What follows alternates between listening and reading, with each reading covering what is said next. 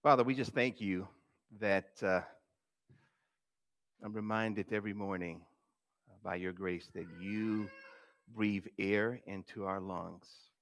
You wake us up in the morning and we go about our business and you mark our steps. You are a holy, holy, holy God, and we are but broken people. Thank God, thank you that we have your son Jesus, that we can now have a relationship with you and see the truths that you unveil to us in the word, your very word, which is your son Jesus. I pray that the words, which are living words, Father, would light us up for your glory, would light us up for your holiness, would light us up for your righteousness, would light us up for your direction, would light us up for the very salvation that you've so freely given through the work of your son Jesus. So may we all, both those online and those here physically, may our hearts just melt as we hear the word, and may we see ourselves. May we clearly see ourselves, Father, that we would not play with it, but we would repent and we would thank you, pulling closer to you, being more transformed in your son's likeness. In Christ's name we pray. Amen. Well, again, good morning and welcome. So we are continuing our preaching series through the book of 1 Corinthians with the overarching theme, the gospel-believing church. And as we spoke about, Paul was addressing, a series of issues in the Corinthian church. And some of this will be a recap of what we even said last week, from sexual immorality, marriage, divorce, singleness, to even eating foods offered to idols. And as we discussed last week in 1 Corinthians 9, 1 through 18, Paul uses himself as an illustration of what he was telling them to do in 1 Corinthians 8. Paul was used to preach the gospel in Corinth. The Lord opened up some of their hearts to receive what was being preached. They repented, put their faith in Jesus, and from there that launched the Corinthian church. And some of the Corinthians had come to a mature understanding in their belief that the idols they once served were worthless and were not real. Therefore, the food sold out of those temples, because as I mentioned before, those temples became like butcher shops. They had all this food dedicated for idols, and what was left over was sold. And so that food, then it was irrelevant. They could eat it. It wasn't about a superstition. They weren't worried that something was going to happen to them, that a false god was going to be upset or angry with them. It was irrelevant. But there were other brothers in the Corinthian church that had not matured in that area and had not come to that understanding yet. And Paul was saying to the mature believer, what you have in knowledge and freedom is to be put aside for the weaker brother to help build them up. Don't just go and eat in the temples while your brother next to you struggles. Be willing to put aside that freedom to best help your brother. And Paul emphasizes that the very thing he is asking of them in 1 Corinthians 8, he's also doing for them. For the sake of the gospel, if you remember last week, we talked about for the sake of the gospel. And Paul was essentially saying, for the sake of the gospel, he will endure anything as to not be an obstacle to the gospel, which then in turn leads to opportunities to preach the gospel out of necessity. Because as he was growing and maturing in his Christ walk, it wasn't just a command anymore. He saw the urgency and the necessity of it. And as an extension to that, he is further illustrating in 1 Corinthians 9, 19 through 27. This is what his ministry has looked like, to be fruitful in preaching the gospel out of necessity, or this is what it looks like to fruitfully witness in all types of scenarios of different cultures, people groups, beliefs, and situations. I call this the fruitful witness. A fruitful witness is one who lives out to the command of going and making disciples. As Jesus said before he left, all authority in heaven has been given to me. Therefore, go and make disciples, baptizing in the name of the Father, Son, and the Holy Spirit, and teaching them to obey my commands. As we grow, we do more of what Jesus asked us to do. Because one common theme is it is not about us.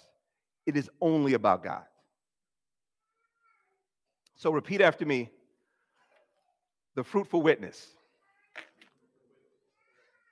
Repeat after me one more time. The fruitful witness must become all things to all people. Now let's see what Brother Paul is going to unfold in his ministry life. Verse 19. For though I am free from all, I have made myself a servant to all, that I might win more of them. We who have repented of our sins and put our faith in Jesus are all free to live out our life in obedience to Jesus.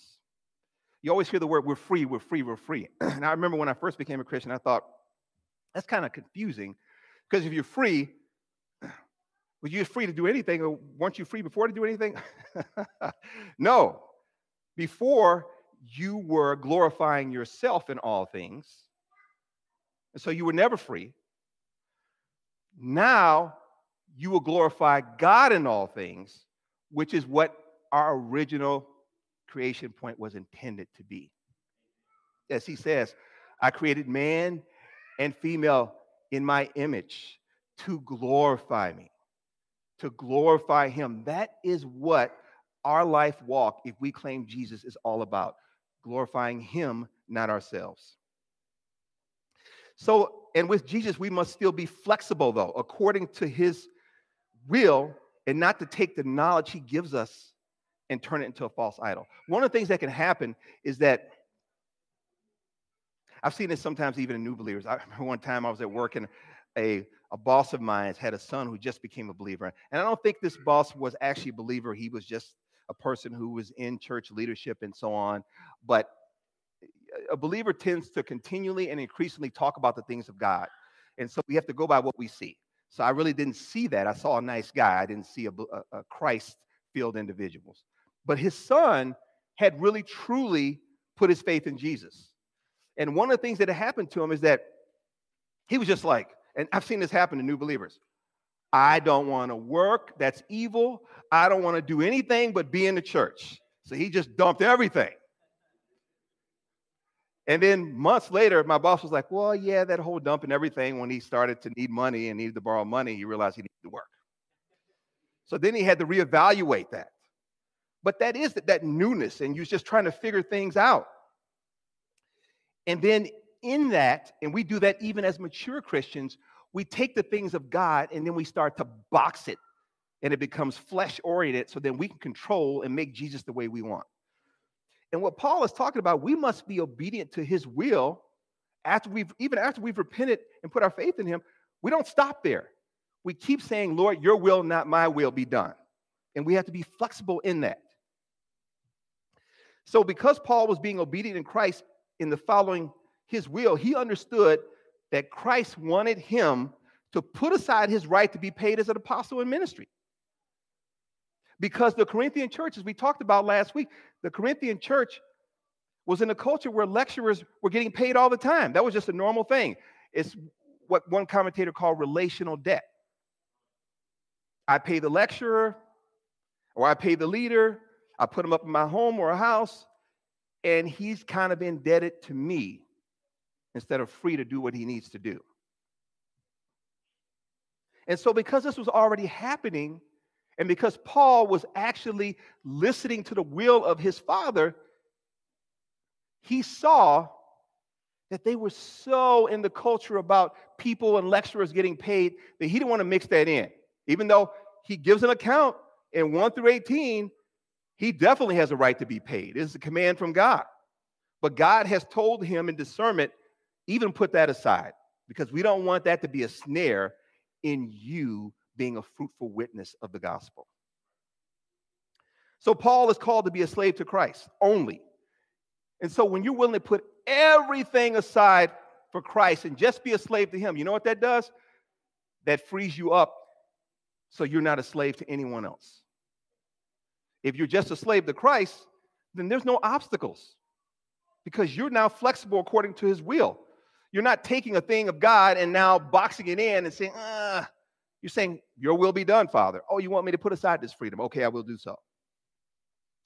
And Christ wants us to be, and he called Paul to be, a slave to all people.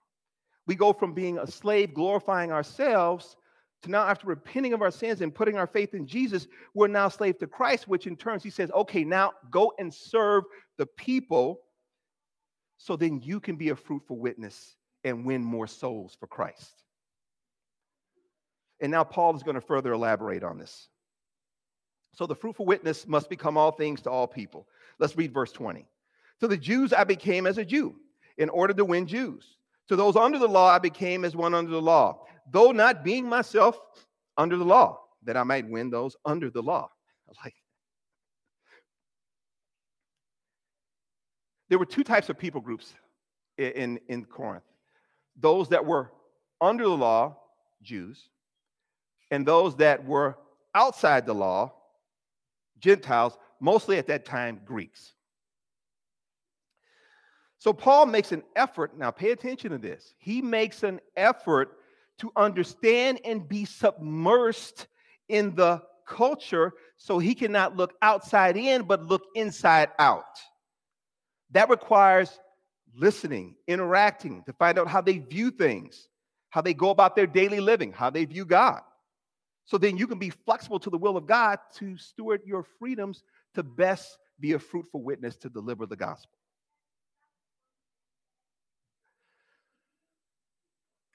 If anyone is aware of a missionary, anyone in here knows a person that's in the mission field, I mean overseas somewhere or even local. So when you've talked to them or heard about their journey, they just hop in a plane and take off and go over there and say, we're here. Let's go after it. No, they went after much training, learning about the culture, even learning the language, if there was a language difference. And then as they went there, they started to submerge themselves into that culture, building friendships and not looking outside in saying, I'm going to bring all my Americanized ways and you take it. No, what are your ways? And let me assimilate in that way. Now, let's be careful of that. When we talk about that, being all things to all people, that doesn't mean also just sinning. I'm going to be all things to all people, and including I'll sin when they're sinning because that's going to, no. And we'll talk more about that in a moment.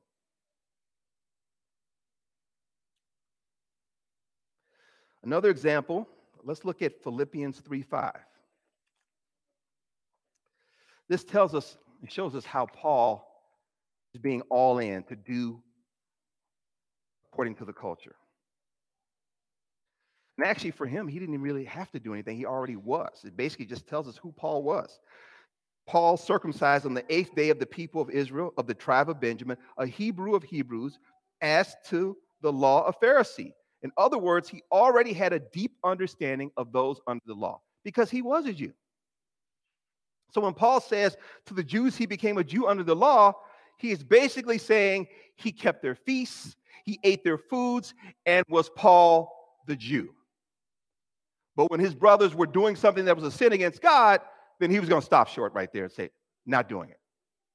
And if that was a disruption to him witnessing, that in itself was witnessing because he was honoring his God first. Let's look at Acts 16, 1 through 4.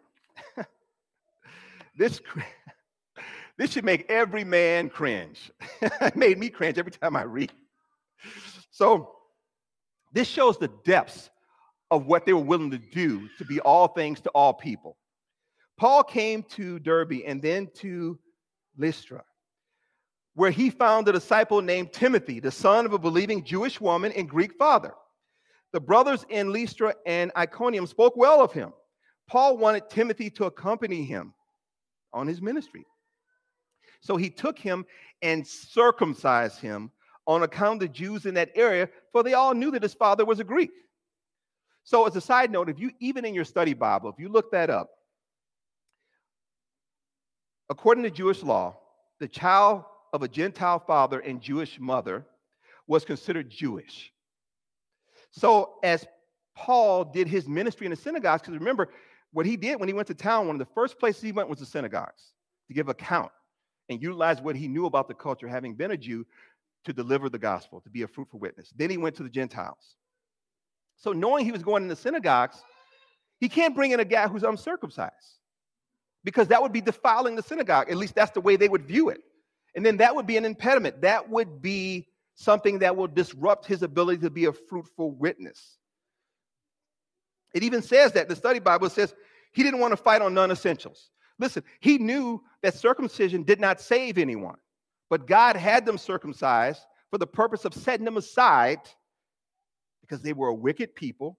So there were physical things, the civil and ceremonial laws, all those things trained them up to point them to Jesus, to prepare them to witness to the world. So circumcision was just one of those things. That in itself did not save. So therefore, he's like, it's non-essential. We know it doesn't save us. We're not honoring any false god. So when we go amongst the Jews, we'll be like them to the extent that we will even be circumcised. Listen, when I think about that, imagine you're with Paul. Paul's like, man, I really love you, brother, and really love what God's doing in you. And I want you to come on a ministry journey with me. Oh, hey, that's great. I'll do that. That's great. So grab your stuff. We'll get you circumcised. We'll get going. Wait a minute. Hold up. Yeah, I got the other part, but you said something about circumcision. Yeah, we're going to get you circumcised. I don't know any adult male that doesn't cringe slightly on that. And it doesn't even indicate whether it sounds like Paul did it himself, but either way, it just seems that is pretty deep.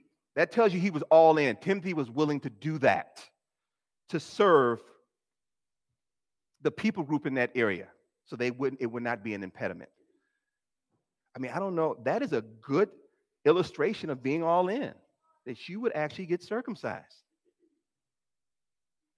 You see, I'm hanging out on that, right? Because it still makes me cringe. Let's read verse 21.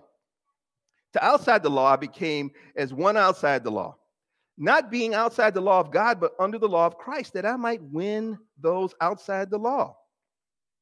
In the scenario of those outside the law, Gentiles were those outside the law, as I said before, mostly Greek in that area. Paul also now puts on his Gentile hat. And now he's adapting to the cultural norms and behaviors. Obviously, he stops short of any lawlessness, committing sins like them, because the Gentiles were fornicators and they were idolatrous. But for the things that were non-essentials, the cultural norms and some of the customs, it was no big deal, and it wasn't offense or sin against God. He'll be all in on that. And he can look from the inside out instead of the outside in. How do they view God? How do they view gods? How do they do life? Matter of fact, Acts 17, 22 to 25 goes on to illustrate this approach. So Paul, standing in the midst of Areopagus, said, "Men of Athens, I perceive in every way that you are very religious. For as I passed along and observed the objects of your worship, I found also an altar with this inscription, 'To the unknown God.' What therefore you worship as unknown, this I proclaim to you.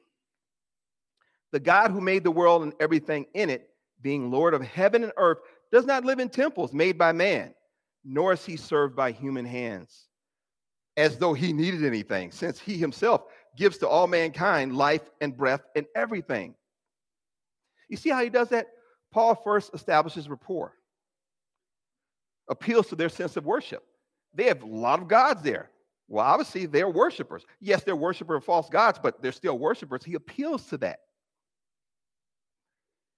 Then he notices, this is just by the will of the Spirit, the unknown God. Then he springboards off of that to tell them truth about the God who does not exist in a temple by human hands. Did he come to them and speak down on them and say, what are you guys doing? You got all these false gods here. Get up and worship Jesus. No.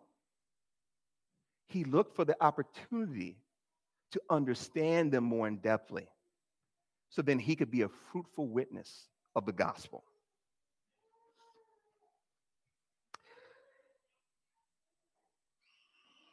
Let's go on to verse 22. To the weak I became weak that I might win the weak. I have become all things to all people that by all means I might save some. Now this kind of circles right back around to what Brother Anwar had preached about 1 Corinthians 8. He had said to them, listen, as I mentioned before earlier, some of you are more mature in understanding that these foods to idols, it's no big deal. But put aside those freedoms and that understanding so you can help build up a brother, not beat down a brother. And what he says in 11 through 13, let's look at that. 1 Corinthians 8, 11 through 13. And so by your knowledge, this weak person is now destroyed, the brother from whom Christ died. Thus sinning against your brothers and wounding their conscience when it is weak, you sin against Christ. Therefore, if food makes my brother stumble, I will never eat meat lest I make my brother stumble. He's letting you know it gets pretty serious. If you're not willing to be flexible according to God's will, and now you're inserting your will in the freedoms God has given you, you're sinning. You're sinning against God and you're sinning against your brother. You're supposed to be looking for opportunities to be a fruitful witness, to build up your brother so they can come to that understanding that you have, not tear them down and chase them away.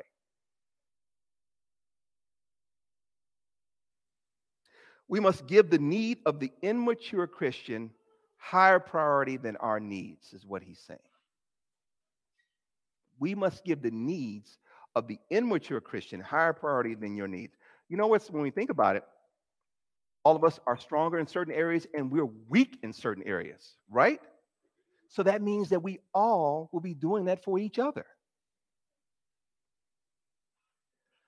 Let's look at an example. What about drinking? There's two different scenarios. One is you have a brother who struggles with alcoholism. He's excessive. And every time you guys get together, you pull out the wine and just drink it up. And he's just sitting back looking at you with a thirst like, man, he's just tempting me. What's going on? Is that looking after your brother? Another scenario. So there is such thing as legalism, Pharisaic legalism that still exists to this day, where there are brothers and sisters in the faith that was raised up to think that drinking is actually a sin, which nowhere in Scripture does it say that, because the drinking itself is not a sin. Alcohol itself is not a sin. It is your action of going beyond moderations and being excessive. It all goes back to your own internal sin and how you use drinking or anything else the Lord has given you. Well, for the sake of that brother, would you just drink in front of them anyway and shove it down their throat? Or would you have concern for them to be built up to understand the truth of that, so you'd put aside your drinking in front of them so then you can have a conversation about what the gospel really says about it? One is focused on you, and you're just angry at them because they're more legalistic and maybe you didn't grow up that way. The other is because God has laid upon your heart your own sins and how he's cleansed you through Jesus, you now have that same concern for another brother and being used as a fruitful witness to build them up.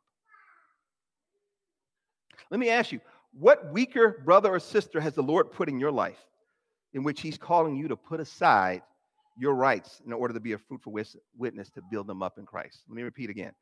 What weaker brother or sister has the Lord put in your life in which he is calling you to put aside your rights in order to be a fruitful witness to build them up in Christ? Everyone has someone. I think about family. Who gets under your skin quicker? Family. You get together on holidays, I always hear from people, it was nice, and then it wasn't.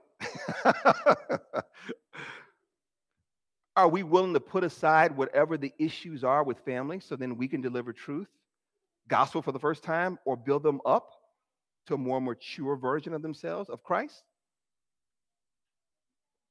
What about coworkers? What about neighbors? There are so many scenarios we come across where people just flat out, they get on your nerves in some cases.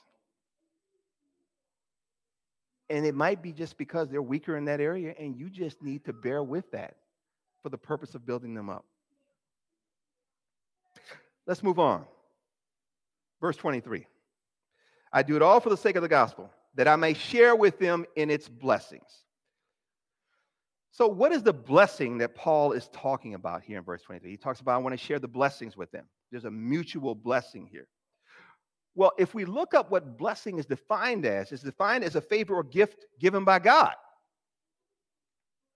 Basically like grace, something we did not deserve. So when you think about it, we're sharing in a mutual favor from God. The one who's doing the witnessing is learning to be more obedient unto God and therefore being built up in his Christ or her Christ likeness, which in itself is a favor from God that you didn't deserve in the first place.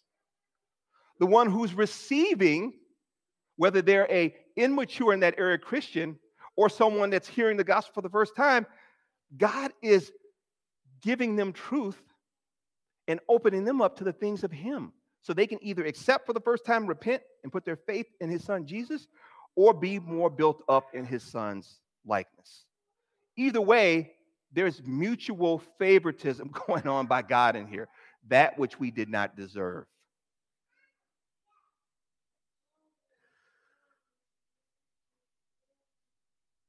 So both sides share and rejoice in the favor of being set aside for the holy work of God. But then he goes on to say, but the fruitful witness must discipline their body as to not be disqualified. So repeat after me. The fruitful witness must discipline their body as to not be disqualified. So in the process of being a fruitful witness, we can also get caught up in the snare of what that we're trying to help bring our brother from. And Lord even warns us of that in Scripture. Be careful that you're not caught up in the same snare that you're trying to bring your brother out of. Paul has been saying that not his will, but God's will be done to be a fruitful witness in winning people for Christ. Let's read 24 through 27. Do you not know that in a race, all the runners run, but only one receives the prize? So run that you may obtain it. Every athlete exercises self-control in all things. They do it to receive a perishable wreath, but we an imperishable. So I do not run aimlessly. I do not box as one beating the air, but I discipline my body and keep it under control, lest after preaching to others, I myself should be disqualified. The fruitful witness must discipline their body as to not be disqualified, because we are vulnerable as well if we don't exercise spiritual self-discipline through the Spirit of God. So Paul gives us a few illustrations to bring this point home. And these illustrations all seem to agree. These illustrations are based on what was happening in that time. So in Corinth, there was something called the Isthmian Games. They were basically Olympic Games. But they actually occurred, some said every 4 years. Others, it was a year before the Olympian Games and a year after. Either way, they occurred, and they were like their own Olympian Games. And they were everything from chariot races to wrestling, music, poetical contests, jumping, boxing, javelin, discus hurling. And Paul, when he is referencing this, he said, about the time that he launched this church, this was going on. And you notice he utilizes these things. He talks about a race, running a race. Part of the discipline in being a fruitful witness, we're running the race. You're running the race. You're constantly pursuing the word of God. You're being built up so you can focus on God and you can be a fruitful witness. In 24, he says, but only one receives the prize. In a race, this is true. When people race, only one person wins. But is he saying, as Christians, when we're fruitful witnessing, then only one of us wins? No. Because in truth, we all win in Christ, because as we just talked about, we are used to bless others, and in that it blesses us and grows us as well too. But he says, so run that you may obtain it. That means we must get in the game. You have to get in the game. The game of being a fruitful witness to deliver the gospel to those God put in front of you. If you're not in the game, then there's nothing for you. You're not doing anything for God.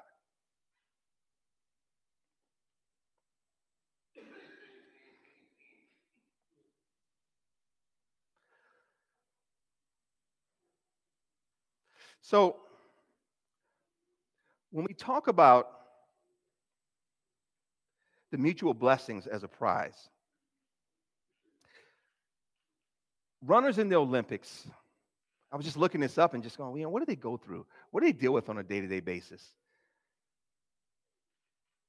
They are at it every single day for hours in a day, physically hitting the weight rooms, proper diet, proper rest. All of that is preparing them. They're in countless races all the way leading up to the Olympics. They're focused. They have self-control. If you ever seen an Olympian and say, they say, hey, how did you win the gold medal? Well, this is how I do it. So on Monday, Tuesday, and Wednesday, I go to Krispy Kreme and I have a dozen donuts. Then I have a little Coca-Cola to wash that down. I go for a few walks. Then on Saturday, I run for about 15 minutes. And that's how I'm on top. I've never heard that from any Olympian at all. You hear about the countless hours and the sacrifice from family and from friends to be on it and be disciplined. And let me tell you, if we don't discipline and exercise self-control, then verse 26 happens, which is we start to run aimlessly and we're boxing at the air. That means we're just all over the place. There's no focus on God. It's really about us. So we're just all over the place. I never heard a runner talk about, what I do, sometimes I get up and I walk. Every few days I run also for about 5-10 minutes. Then I go back to walking. They have a discipline on what they do throughout the day, every single day. Not only those that are Olympians, but those that are professional athletes. There is a discipline about how they go about staying on top of their game.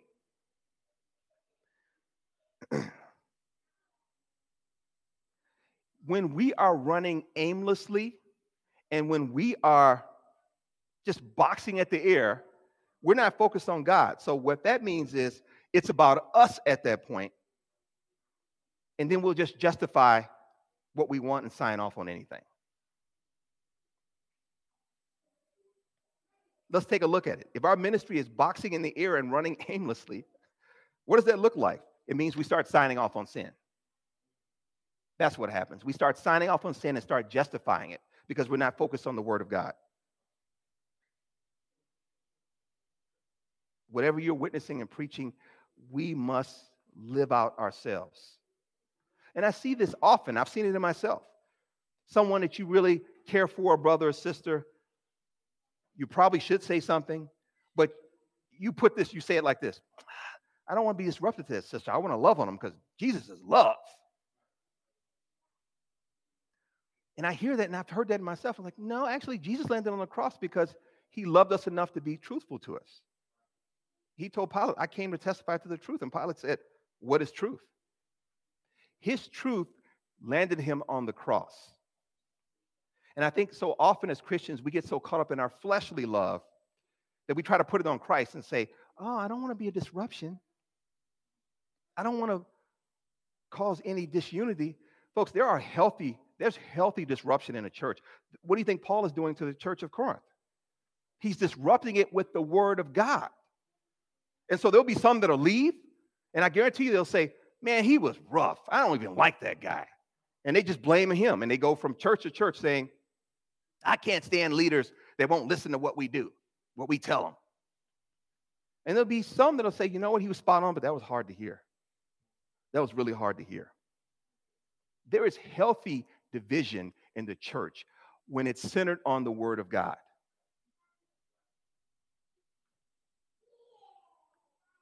Well, let's look at it. What about a brother or sister who drinks too much? We'll go back to drinking and flat out drink most of the time.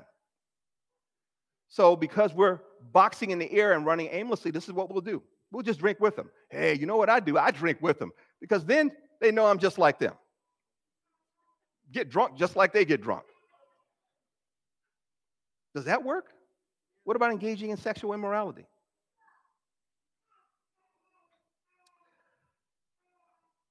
A long time ago, I remember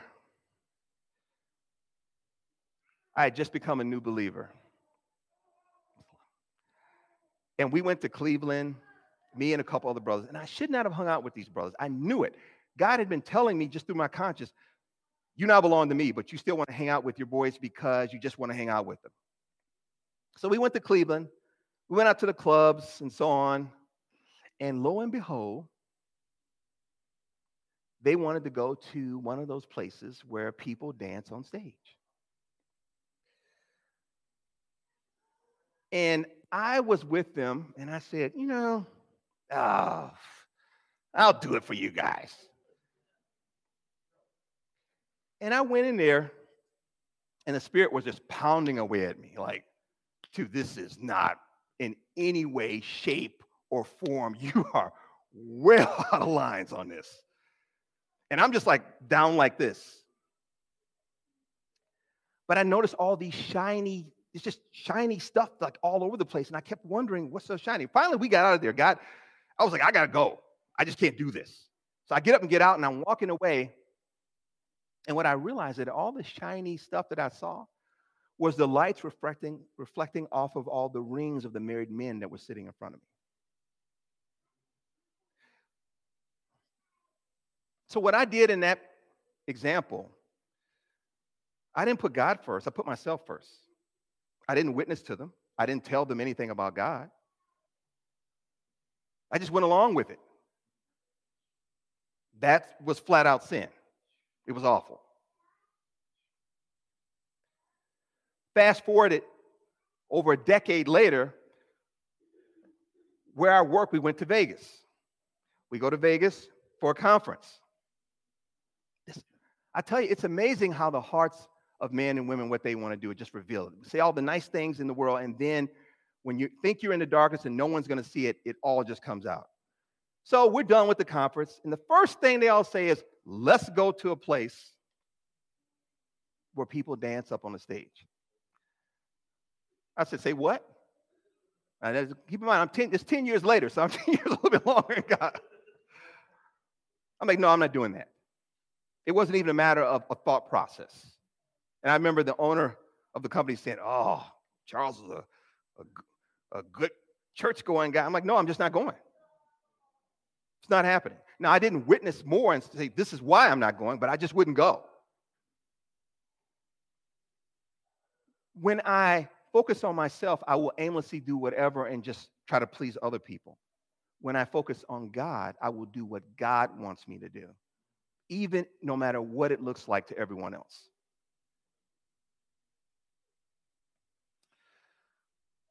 What about salvation dating? I always love this. So people will date people and just say, oh, they're going to come to Christ. They're going to. I just know it. So one time, and this happened a long time ago, there was a sister in Christ, and she was dating a guy. And he would just flat out admit, he's just like, I don't know about all this stuff, and I don't believe. And they had dated for years. And I just kept looking over and going, how do you guys keep dating? And this guy's actually telling you he doesn't like Christ, that he wants no part of it. And she was waiting and waiting and waiting. And you know what I've heard in scenarios like that? It's always, man, he's just so nice to me. She's just so nice to me. Nicer than any Christian I see in the church. Listen, people, you're going to find people out there that in their flesh, they're just so nice. They make Christians look awful at times. But the difference is what they do is temporary, and what we're doing is eternal. And so eventually, she got tired of waiting, and she left. But what I was thinking is, sister, I feel for you because it's revealing in your heart that you are focusing on what you want, and it has nothing to do with Jesus. Because there's nowhere in Scripture, this goes back to the word, there's nowhere in Scripture where he tells you to go and pursue someone that's unequally yoked, someone who does not believe in Jesus. And that's what it comes down to, right? As one commentator says, what this does not mean is that we are to compromise with the world in order to fit in. Some have used Paul's statement, I've become all things to all people, as an excuse to live worldly lives, assuming that unrepentant sinners will be impressed and want to come to Christ. But Paul never compromised God's moral standards and set forth in Scripture. Rather, he was willing to forego traditions and familiar comforts in order to reach any audience, Jewish or non-Jewish. There is a difference there.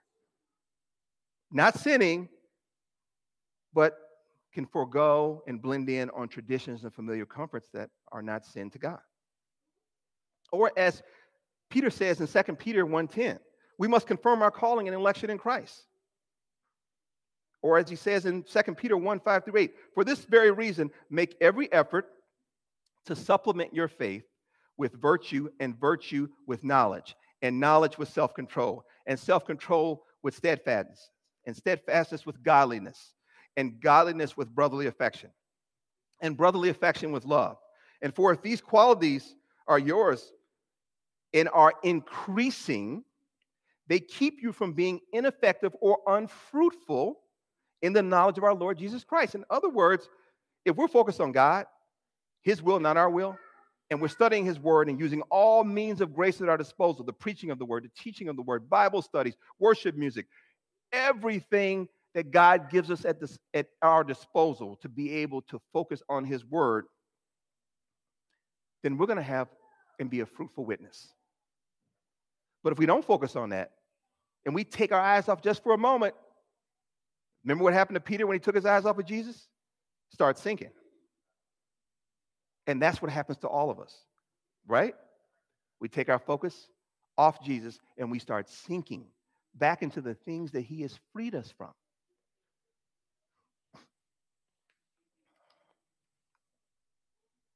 The fruitful witness becomes all things to all people, and they discipline their bodies as to not be disqualified.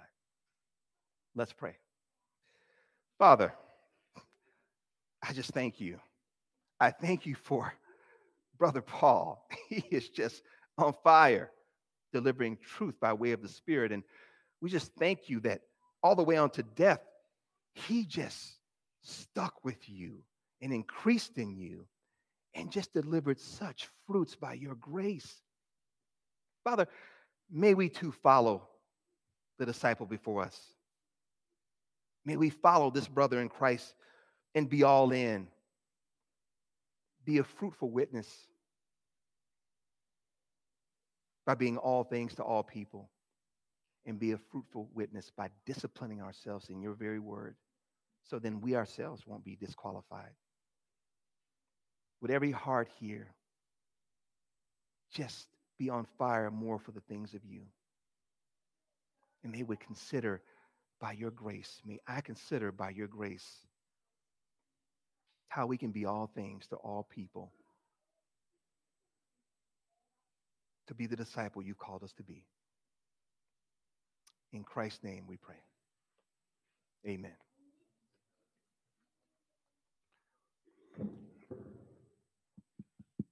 Hello. Oh, there you are. Please rise as we finish with some more worship.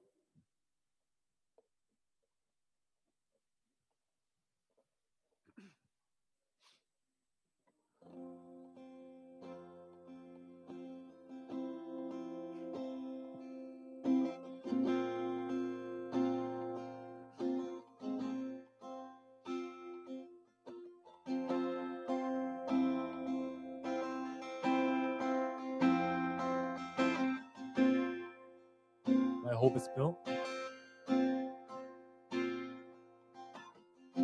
My hope is built on nothing less than Jesus' blood and righteousness. I dare not trust the sweetest frame, but wholly trust in Jesus' name. My hope is built. My hope is built on nothing less than Jesus' blood and righteousness. I dare not trust the sweetest frame, but wholly trust in Jesus' name. Christ alone, cornerstone, weak made strong in the Savior's love. Through the storm, He is Lord, Lord of all.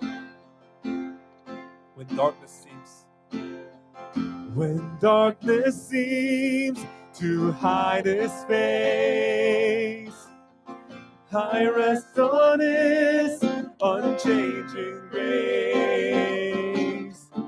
In every high and stormy gale, my anchor holds within the veil.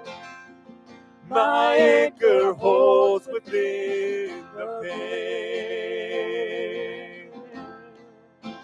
Christ alone, cornerstone, weak made strong in the Savior's love.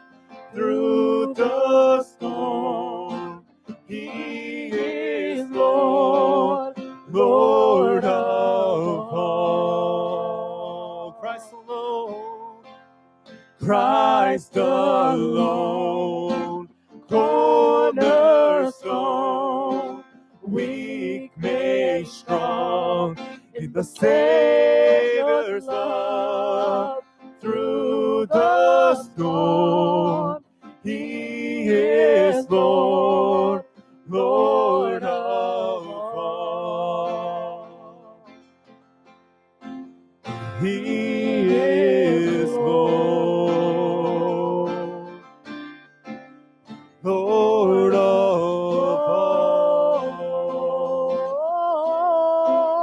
Christ alone, cornerstone, weak made strong in the Savior's love. Through the storm, He is Lord, Lord of all.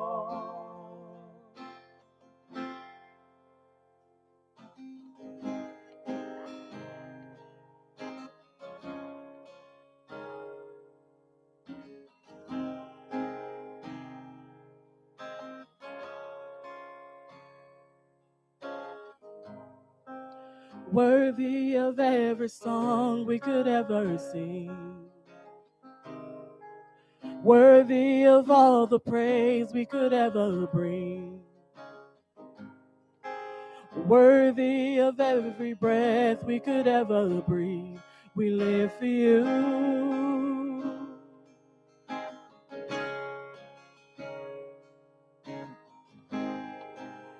Jesus, the name above every other name.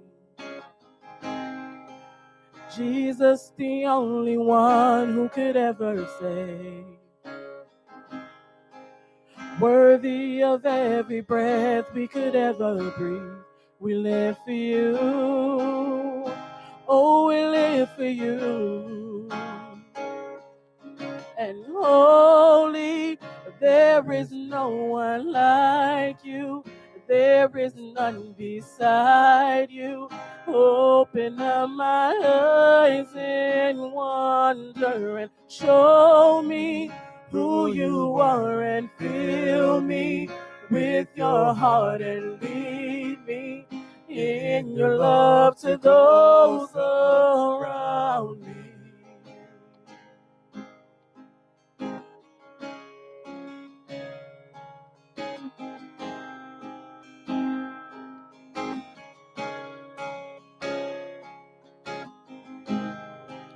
worthy of every song we could ever sing, worthy of every praise we could ever bring, worthy of every breath we could ever breathe. We live for you.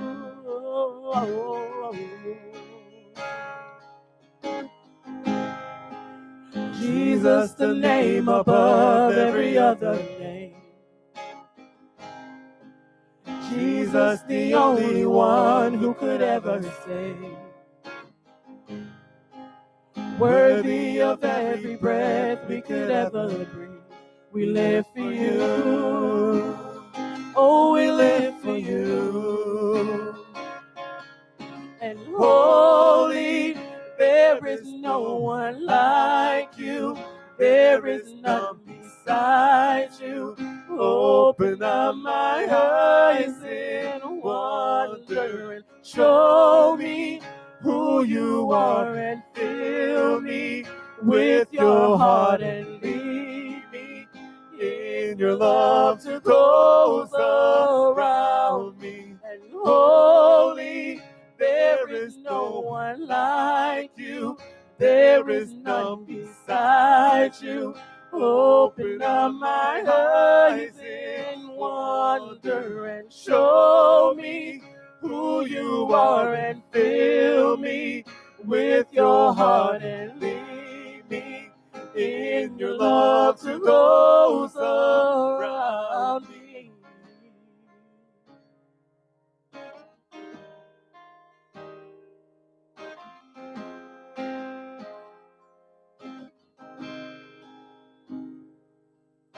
And I will build my life upon your love. It is a firm foundation, and I will put my trust in you alone, and I will not be shaken. I will build my life upon your love. It is a firm foundation, and I will put my trust in you alone, and I will not be shaken. And holy, there is no one like you. There is none beside you. Open up my eyes in wonder and show me who you are, and fill me with your heart, and lead me in your love to those around me. Holy, there is no one like you. There is none beside you.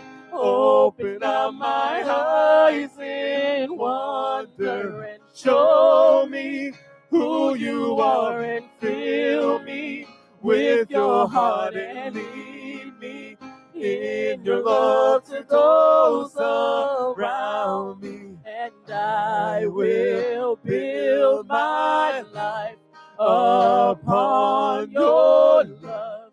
It is a firm foundation, and I will put my trust in you alone, and I will not be shaken, and I will build my life upon your love.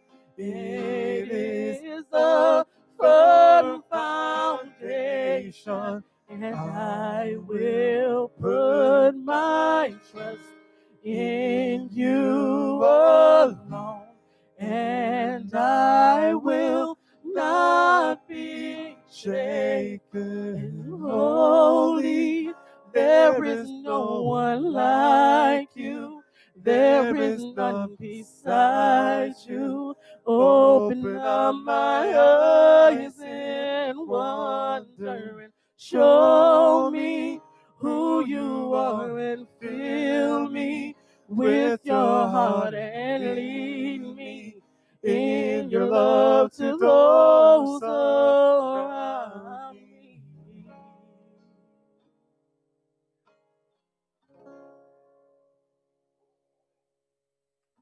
Amen. Be seated.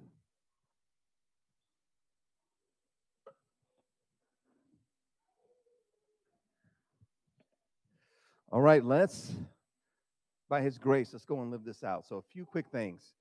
Announcements. As we always say, if you are not receiving the weekly announcements, just please email us at res, R-E-S-D-E-T-R-O-I-T, Detroit, resdetroit.org, and just say, hey, I want to be on the email list. Or if you're here right now physically and want to know, just give me your information. I'll make sure you're on the list. You'll receive the weekly newsletters. Another way is just go on resdetroit.org, and in the upper right-hand corner is a menu where you see Restore announcements. And from there, you'll be able to know what's going on in the life of Restore.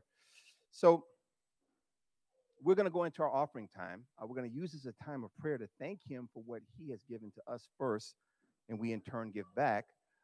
So those who want to give physically, there's a basket back there to give. The other way is what was on the screen, texting 77977 and putting in the subject Res Detroit. And you can control giving that way. There's other means of giving too. You can, again, go online to the resdetroit.org website. So let's bow our heads in prayer. And for those that want to give now, or you're at home online and want to give, do that. For those that are going to give later or have already given, hey, let's just use this time to pray to God. You know, we pray without ceasing, right? We should always be praying to him. So let's pray again to him and thank him. Father, we just thank you that you are the giver of life. That there's nothing that we can say that we've gotten on our own. You are at the center of everything. Our jobs, our homes, our cars, our bank accounts, our very life. You breathe air into our lungs daily. Father, we want to thank you and praise you for what you've done in our lives based on where we are just right now. That whether we have a little or more, you ask us, listen, I want to give a cheerful giver, someone that gives it out of their heart, not under duress or compulsion. So may you lay upon our hearts the thankfulness of what you've given to us, that we would desire to give back a portion. And then would you hold us accountable to utilize those funds in the Restore ministry to advance your gospel and be a fruitful witness. We love you for the fact that you loved us first. We can see increasingly who you are because you opened our hearts. And as we see the depths of our own sin, like our brother Paul, even in Romans 8:23, we can now appreciate more of the depths of what has happened through your son Jesus on the cross. We lift up all things in your son's matchless name. Amen. So I know with COVID and things are increasing and so on, just be in prayer because the Lord is in charge. Amen.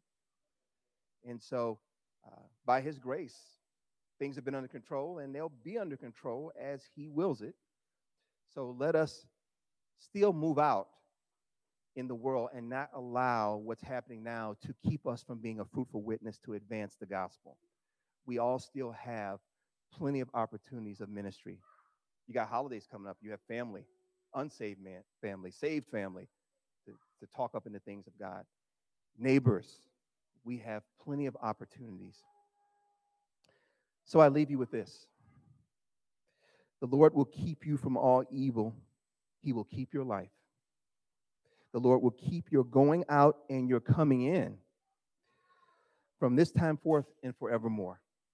And all God's people said, amen. Let's go in peace.